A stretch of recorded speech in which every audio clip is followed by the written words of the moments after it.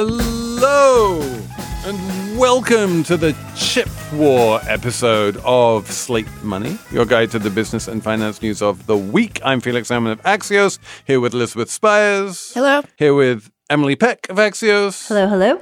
And we are talking about semiconductors this week. This is a subject we haven't talked nearly enough about, given its absolutely central importance to absolutely everything on the planet. One of the reasons that we haven't talked nearly enough about it is because we haven't had the perfect person to come on and talk about it. But now we do. Chris Miller, introduce yourself. I'm Chris Miller, associate professor at the Fletcher School and author of a new book called Chip War, The Fight for the World's Most Critical Technology. And you just won the FT Book of the Year award. That's right, yes. Which means your book is the best book that was published last year. According to the FT, I guess. Well, congratulations on that. We will talk a lot about your book. We're talking about war and weaponry. We're talking about globalization versus internationalization. We're talking about quantum lithography, and we're talking about Moore's Law. We have a whole bunch of really interesting stuff coming up. But basically, if you want to understand the most important factor that has driven technological advance for the past 50 years and probably will for the next 50 years, you should be listening to everything coming up on Slate Money.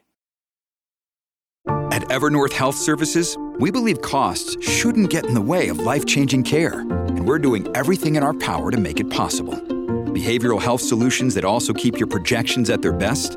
It's possible. Pharmacy benefits that benefit your bottom line? It's possible. Complex specialty care that cares about your ROI? It's possible. Because we're already doing it. All while saving businesses billions. That's Wonder made possible. Learn more at evernorth.com/wonder. When you need mealtime inspiration, it's worth shopping Kroger, where you'll find over 30,000 mouth-watering choices that excite your inner foodie. And no matter what tasty choice you make, you'll enjoy our everyday low prices, plus extra ways to save, like digital coupons worth over $600 each week. You can also save up to $1 off per gallon at the pump with fuel points. More savings and more inspiring flavors make shopping Kroger worth it every time. Kroger, fresh for everyone. Fuel restrictions apply. So, Chris, you have written a book, it's fascinating, about basically the intersection of the evolution of semiconductors and how they've become more sophisticated over the years and national security. That's right. I started actually trying to write a book on the arms race during the Cold War, wanting to understand how missiles developed. And I came to realize that the interesting part of that question and the driver of development in military technology was ever more advanced electronics. And if you dig into military systems, just like if you dig into cars or smartphones, what you find is a lot of semiconductors inside. And when I realized that the first semiconductors emerged out of missile guidance systems, I began to understand that my existing knowledge about how the world worked and how the global economy functioned was missing something incredibly important, which was the central role that computer chips have played. And like, if I can oversimplify massively, the United States had better chips than everyone else from sort of the tail end of the Vietnam War onwards. That gave it a significant advantage over everyone else until now, basically.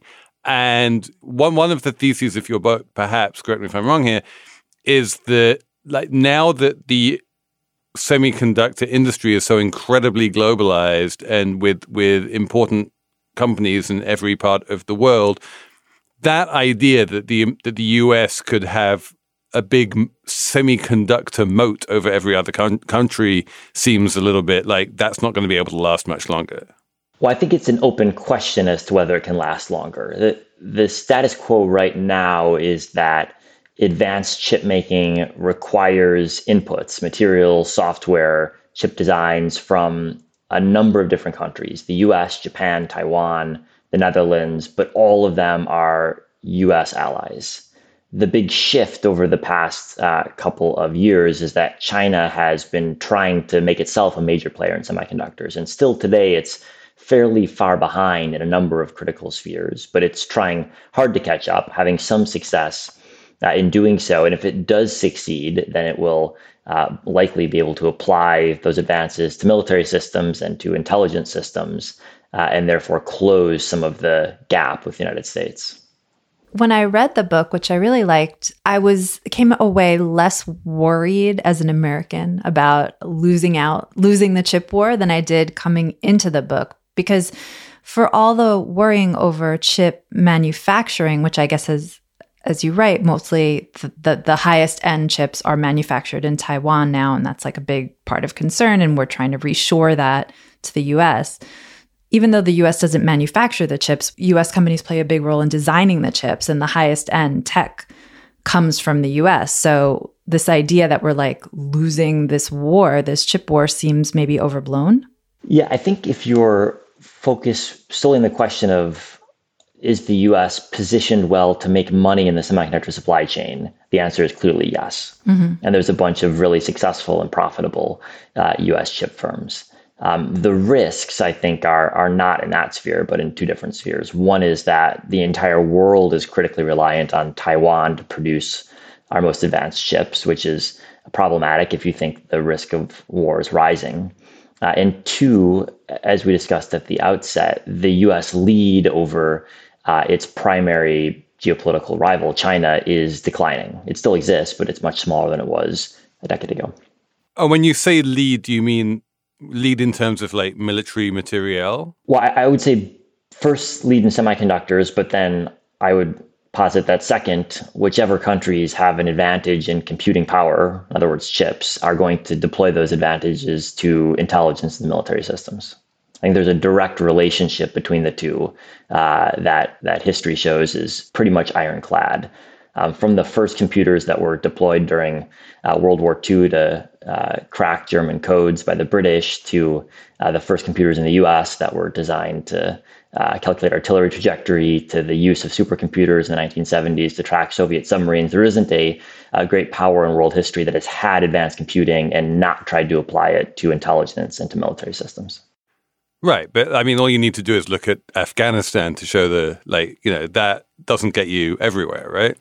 Sure. Yeah. Computers can't solve all problems. I think for certain types of problems, computers are very, very effective at solving problems. So if you look at intelligence, if you look at weapons design, if you look at guiding autonomous systems, there's a number of spheres that are quite plausibly going to be very important, already are important, and will be increasingly important in strategic competition and military power that are incredibly computing intensive. Yeah, in the book, you outline a lot of different scenarios that could happen with the conflict between Taiwan and China. What do you think is the most likely, and how does that affect the semiconductor industry globally, in the U.S. specifically? So the most likely scenario, I guess the question is what time horizon we're talking about. If we take a 10-year time horizon, I think the most likely scenario is that war is avoided in the Taiwan Straits, that China fails to catch up in terms of reaching the cutting edge in chip making, and the US, Taiwan, Japan, and others retain both their technological lead and as a result also their collective military lead over China. But my confidence in that prediction is a lot lower than it would have been 5 years ago. In other words, the likelihood of war, I think, by any estimate, is higher than it was 5 years ago.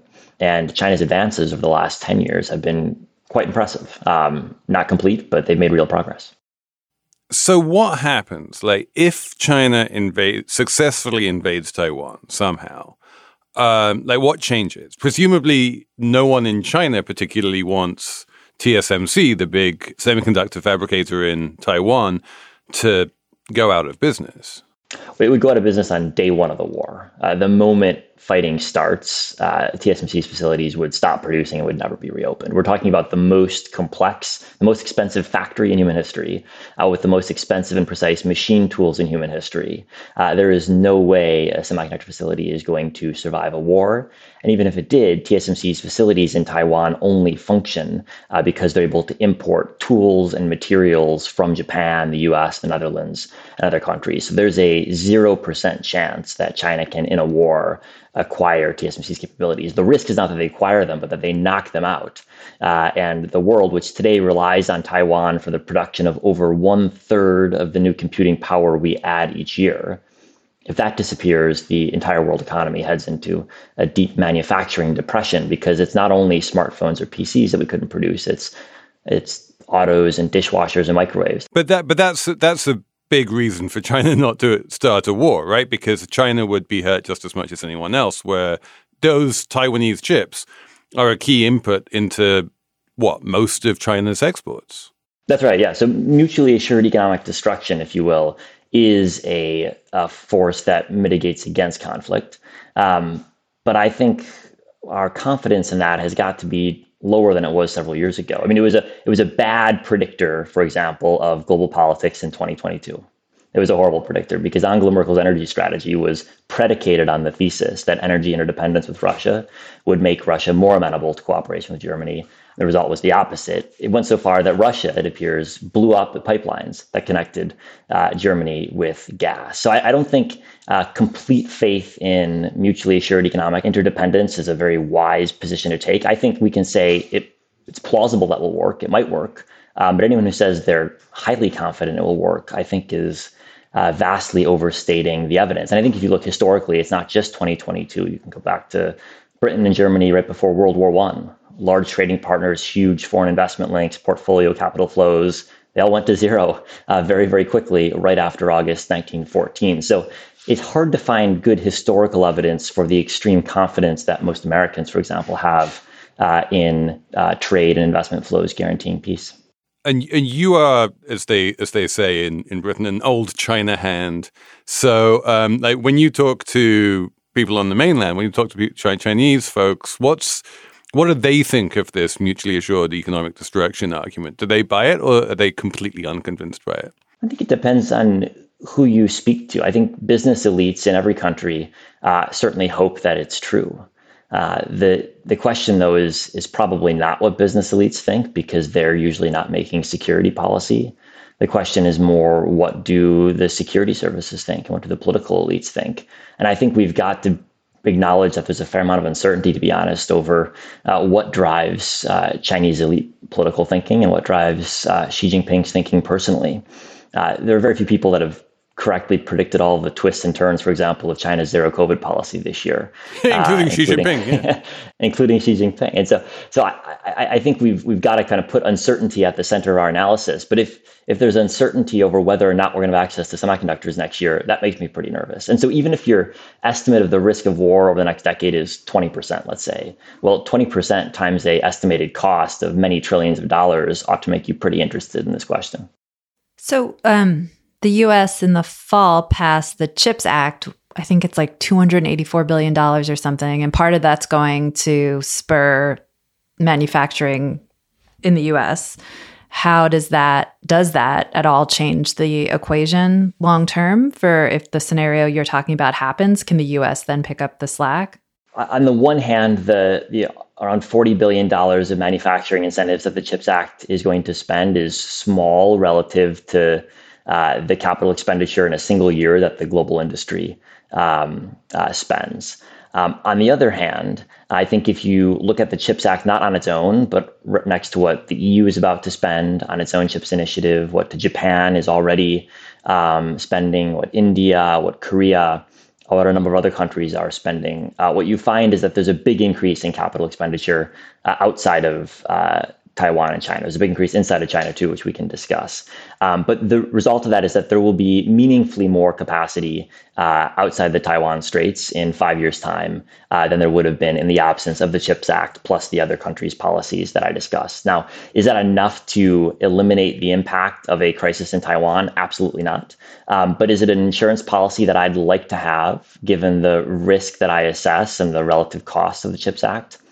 I think so. And when you buy an insurance policy, you don't expect it to be perfect. You don't expect it to pay all your costs, but you look at it as an expected value equation.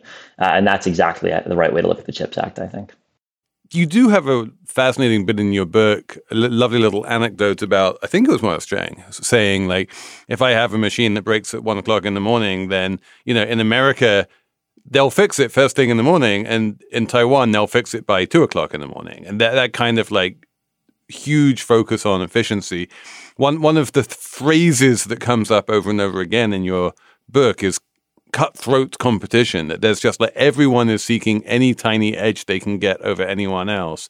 It does seem that small gains here and there, or what seem like they might be small gains here and there, do wind up having existential consequences for chip manufacturers. Well, they're certainly important. I mean, existential, I'm not sure, because every chip maker is going to be facing the same pressure over the next 5 or 10 years to rejig the geography of their production. There's just going to be more chips made in more expensive locations. And so in some ways that levels the playing field between chip makers.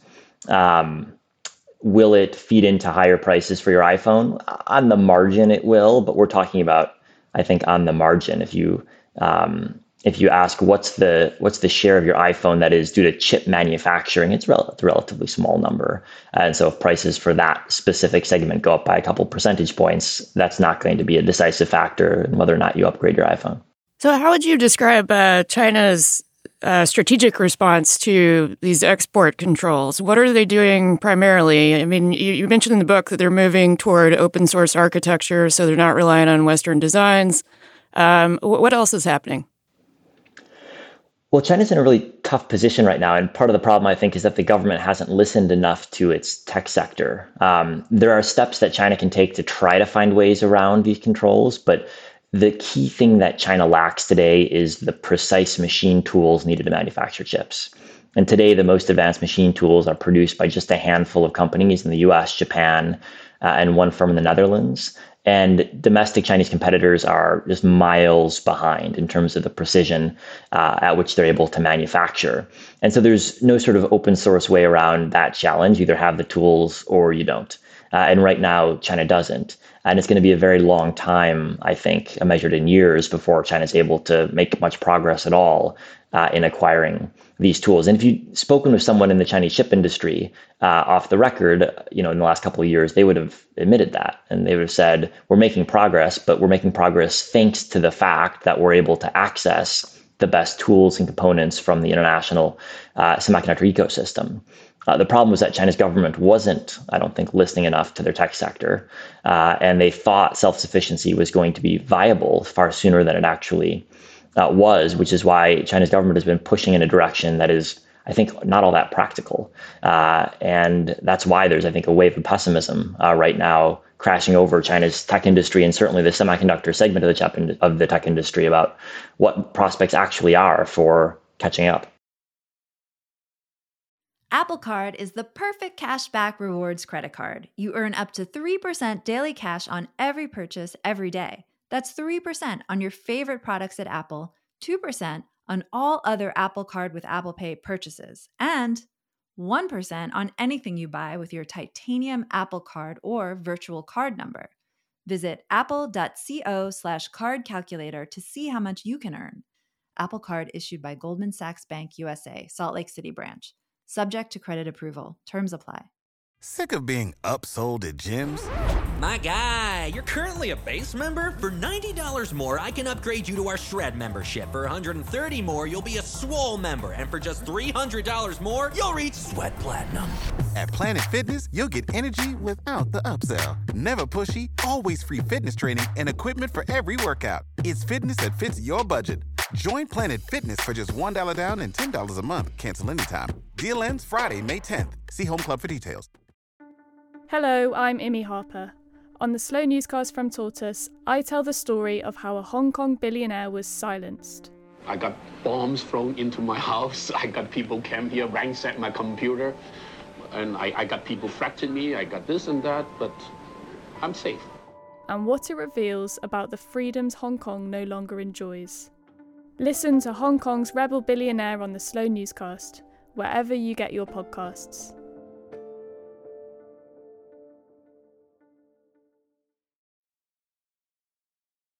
Can you talk a little bit about the wave of sort of dragon slaying that seems to have overtaken the American government over the past 5 years or so?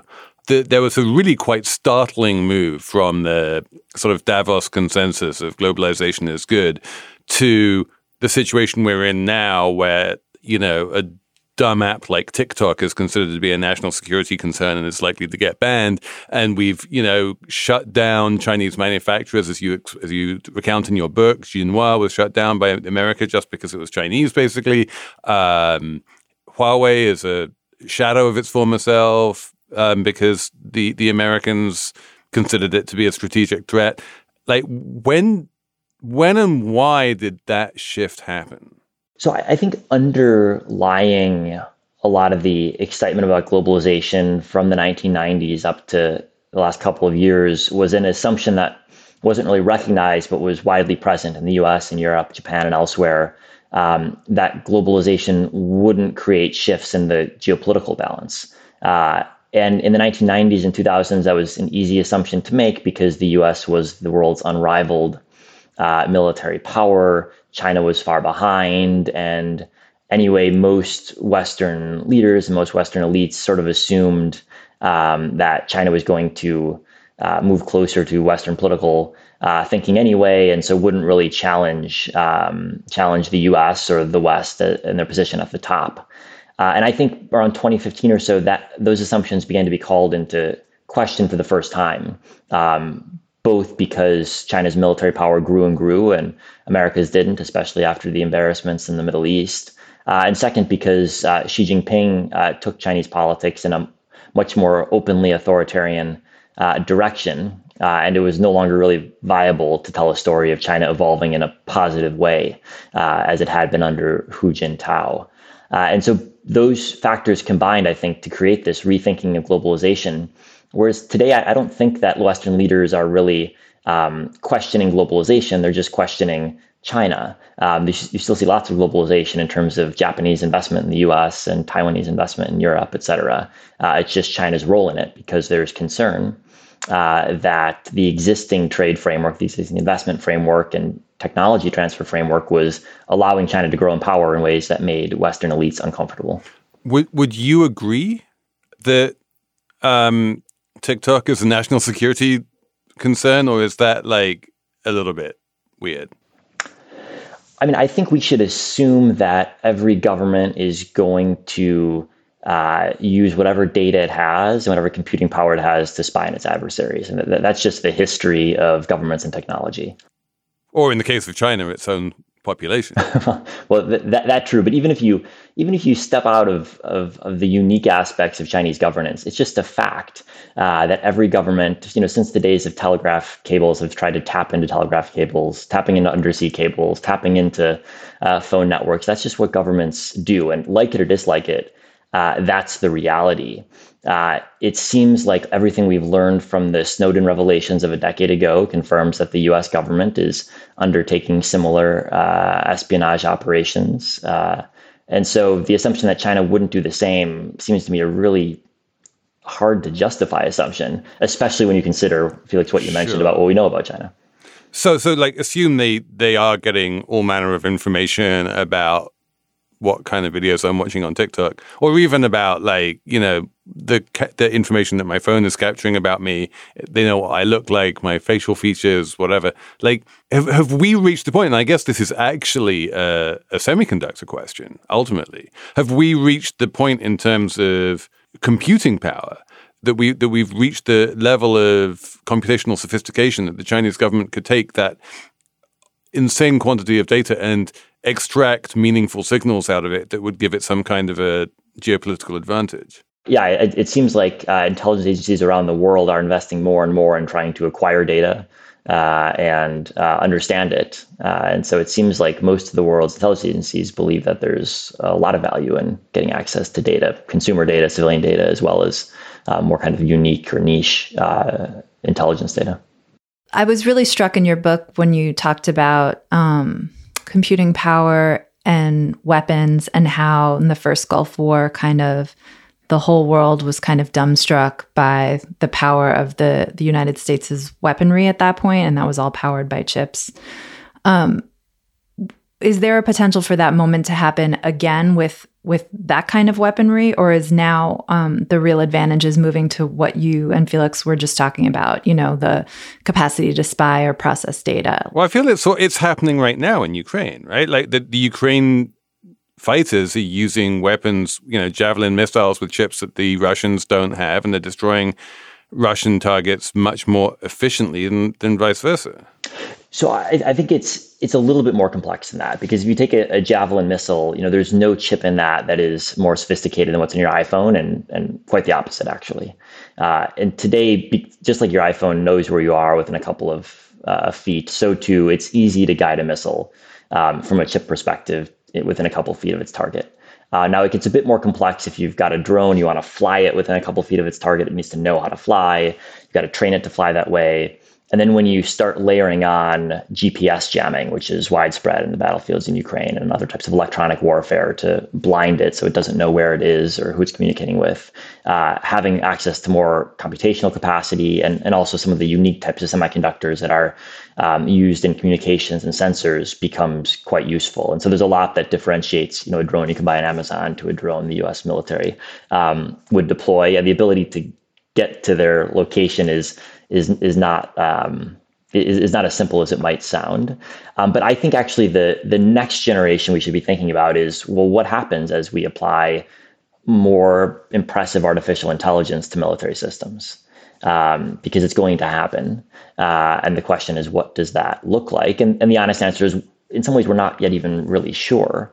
But I think, anyone who's played around with ChatGPT realizes, there's some really interesting capabilities here, which could be used for good or for otherwise. And I think you probably want to be confident that your government has access to more advanced technologies than rivals, or at least the ability to try to plug them into military systems before adversaries do. Would I be wrong then in my assumption? Because I've had this assumption for like a few months now that one of the main reasons why the Russians have been struggling more or less from day one in Ukraine is because their technology just isn't that good. Is that not right? I think that's right. But I think it's a complex story. Why is their technology not that good? Is a mix of the hardware is not that good, the software is not that good. When they operate together, it's not that good. It's not as though the Russians are missing one specific component and then it would become better. It's a complex system, and so there's lots of different components that the Russians are missing or have bad versions of, which leads to a system that doesn't work very well. Does China have all of that already? Well, we don't know. I think it's a hard question to ask in the abstract. I think anyone on the street would hypothesize that China's got better tech and computing hardware than Russia, and that China's got better software design capabilities than Russia. Now, does that feed over directly into military spheres? Well, it's probably more complicated because there are some unique military spheres like undersea warfare that don't really have civilian analogs, and so might operate differently. Jet engines, another kind of unique sphere. But it certainly seems like China's got a better starting point than Russia to harness some of these technologies for military purposes. What we do know is that when it comes to making the most advanced chips, China is still meaningfully behind what the U.S. plus Taiwan can produce, and that's but meaningfully ahead of Russia. Correct. Far ahead of Russia. Which I wanted to ask you about this. Earlier this month, there was a summit meeting between Xi and Putin. Can you tell us a little bit about that relationship and what that means, for Russia at least to maybe potentially get up to the level of China, if not the level of the United States when it comes to technology? Well, the Russians are ever more reliant on the Chinese in macroeconomic terms, in civilian technology terms. But to talk about military technology requires zooming in on what exactly we're talking about, because there are certain spheres in terms of defense technology where the Russians are still ahead of the Chinese. So aircraft engines, Chinese can't make good jet engines, the Russians still can.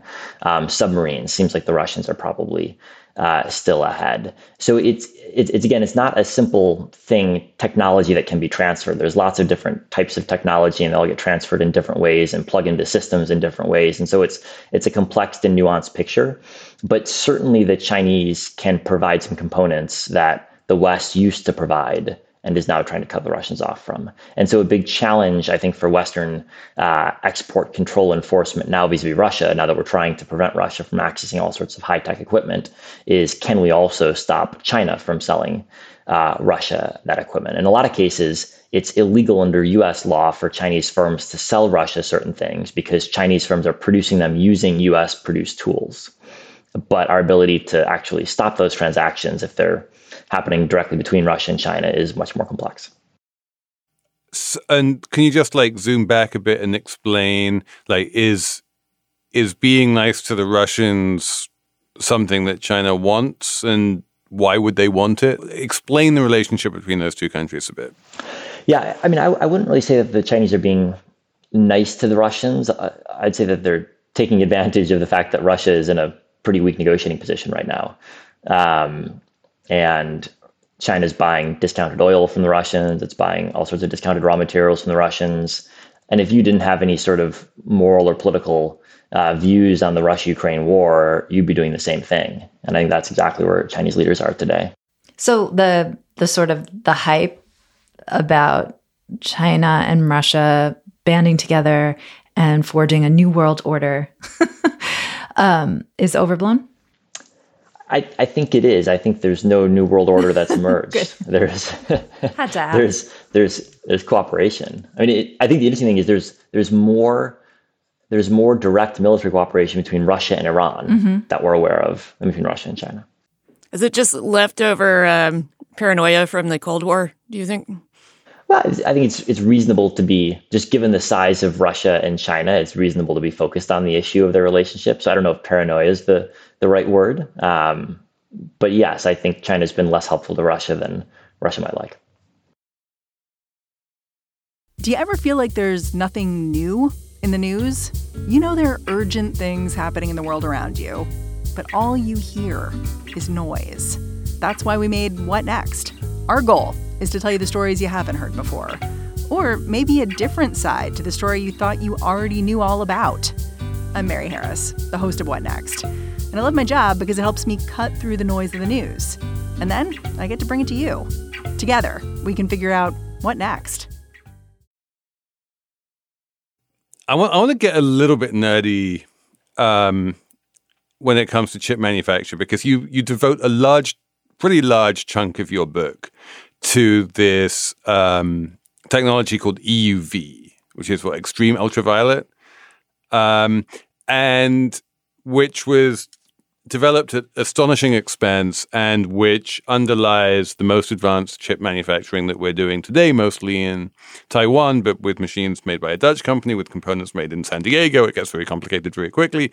But the question I have is, you talk a bunch about how TSMC has been really good at using these machines to make fantastic chips, and also about how Intel hasn't, and how there was another American company, Global Foundries, that kind of tried and failed. That just having the machines doesn't seem to be enough. There's something else, and a lot of your book seems to be at some level. You kind of say, well, there was something cultural or structural, or a little bit vague or hand wavy, and it just didn't work very well. And can you talk a little bit about those?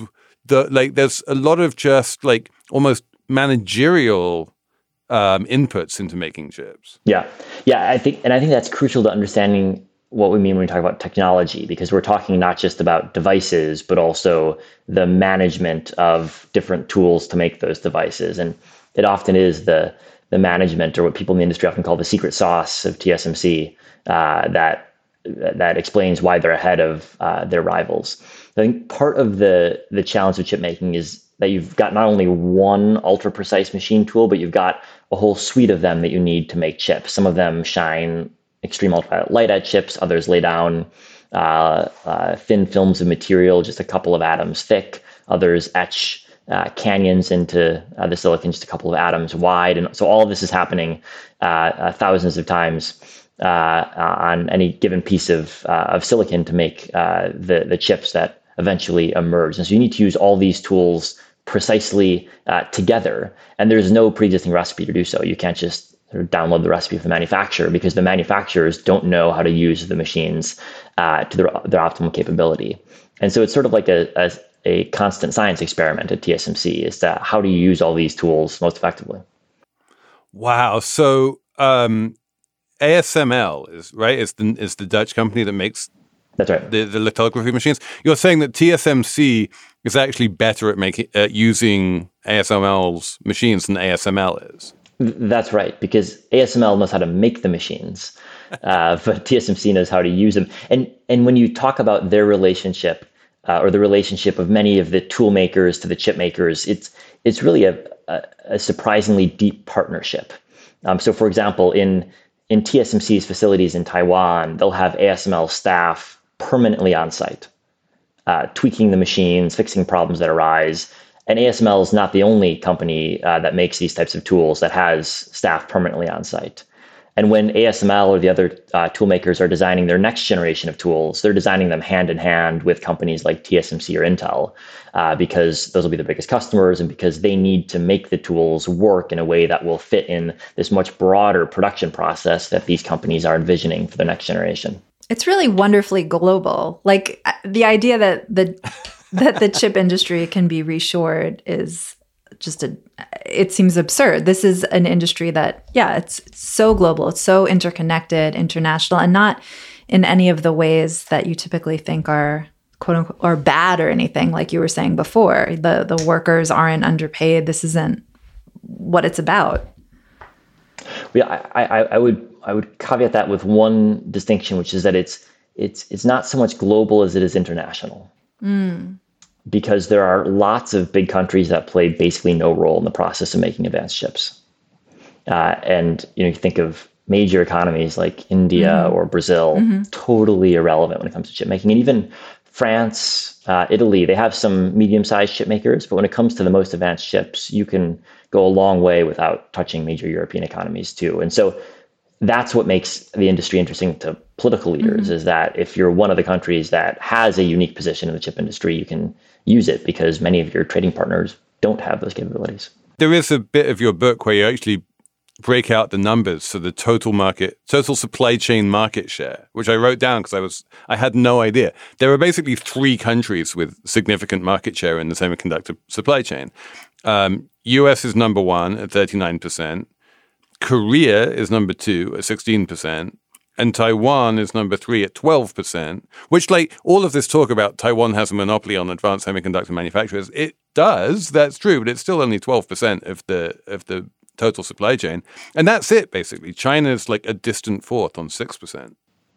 Yep, that's right. And I think, again, the sort of differentiation is that refers to dollar value, but that doesn't reflect the fact that you can't produce an advanced chip in Taiwan or anywhere else without machines from the Netherlands or machines and materials from Japan. And so Europe plays a small role in dollar terms, but it plays a absolutely critical role in terms of the production process, because it would be impossible to make advanced chips without ASML's tools. Yeah, there's a thing you talk about in the book a lot where you really illustrate where these choke points are and how easy it is to, cripple the entire supply chain, particularly the company in the Netherlands that makes photolithography tools. It's striking that there's one company that does that, and it's completely irreplaceable. Do you think that this is what the industry looks like indefinitely, or is this just what it looks like now? Well, I think there's some pretty deep-set structural factors that lead to this this position of a small number of firms having really strong market positions. First off, the level of technical expertise that's built up in these firms is just really, really high. And you can't download a book on learning about EUV and make any progress in a short period of time. You kind of need to work with these companies to know how the stuff works. And so it's hard to develop expertise outside of these firms. Second, the capital investment is just enormous. a new chip making facility costs $20 billion, your startup is not going to raise $20 billion. And that's why in key parts of the chip industry, companies have been in their position for decades in many cases, because they've got unique expertise and they've got very, very expensive business models that really disincentivize any startup competitors. One of the things that's fascinating about the book is the way in which the senior executives that you write about invariably have advanced degrees in engineering or like particle physics or something from like top universities.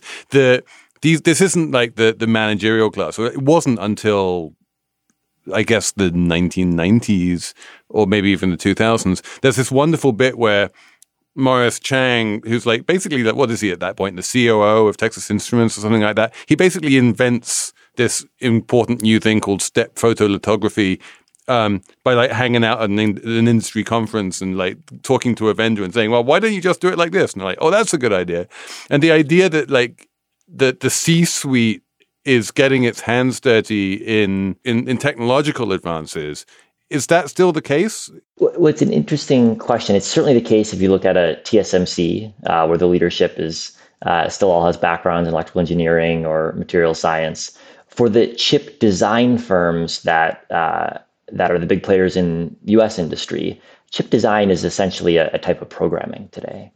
And so it's not the case that at most of the big chip designers, you see people rolling up their sleeves because there's nothing to roll up your sleeves into. There's no chemicals you're grabbing or tools you're using beyond your computer. And so that is a big change from the way it used to be. And as the industry has gotten more complex, it's had to have this differentiation between the designers and the manufacturers. But it does mean that the U.S. industry is much less physical than it used to be because the U.S. focus has been on the chip design process. Can I also ask, I think there are like 2 women in the book total, I think. Is that just reflective of this industry, or is it just a completely male-dominated industry? Should I be worried about this industry? Certainly, well, it's interesting. So historically, the chip design process, the manufacturing process was male dominated. The assembly process was almost all women in the early stages. Right. First women in California, and when they got too expensive, women in Southeast Asia. So in some ways, it's not accurate to say that the industry was male dominated. Mm. The leadership of the industry was male dominated. I mean, but literally the workers, dominated by men. Dominated, running the industry. No, absolutely. Has it changed? It's changed somewhat. I think it's certainly far from parity in terms of genders. There's a number of influential CEOs today who are women. AMD's Lisa Su, for example, is one of the most successful chip CEOs of her generation. But yeah, certainly it's an industry that is, I think, far more so even than computer science, which has gotten its fair share of criticism. Mm-hmm.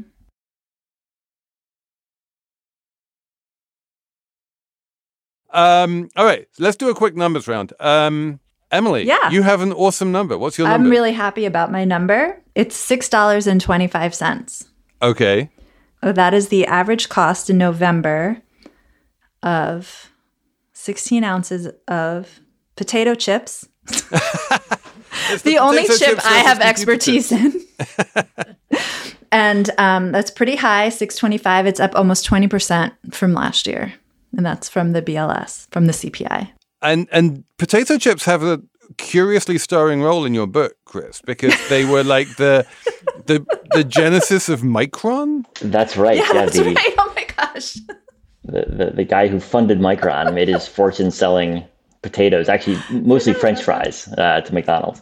What we English people call chips. That's right. Elizabeth, do you have a number? Yeah, my number is 90, and that's a percentage, and that's the percentage amount that eBay searches for Nikon Coolpix cameras have gone up, because apparently Gen Zers now, in their quest to adopt all the things that Gen Xers liked in the 90s, have decided that point-and-shoot cameras are cooler than using your iPhone to document parties and things, and so now they're buying them off the secondary market. They like that the photos look crappier. That's part of the art. Yeah, well, it's because they're all going to the Wolfgang Tillmans show at MoMA, and they're like, yeah, early digital photography. It had that vibe, man, which was amazing. My number is 179, which is the number of expletives that were recorded on earnings calls in 2022, which apparently is an all-time high. The CEOs are swearing more. In 2012, it was just 48. Oh, shit. This is a fucking big deal, I'm telling you. What's going on? The fucking CEOs are fucking fed up. Chris, we're going to let you come up with the final number here. All right, well, I've got a number for you. It's 457,329, which is the number of component parts in just the laser segment of an EUV lithography tool, which are used to make the most advanced chips. The laser stuff was crazy. They're creating these like vacuums and firing lasers at microscopic tin balls and like focusing. I mean, it's like science fiction stuff. The explosion that happens inside these tools is around 50 times hotter than the surface of the sun. And then we're like on our phones and we're like, this isn't working right. It's just so unbelievable. How big are these machines? They're huge. They take a couple of 747s to move. I have this vision now in my head of like two 747s like going up next to each other and dangling a machine between them.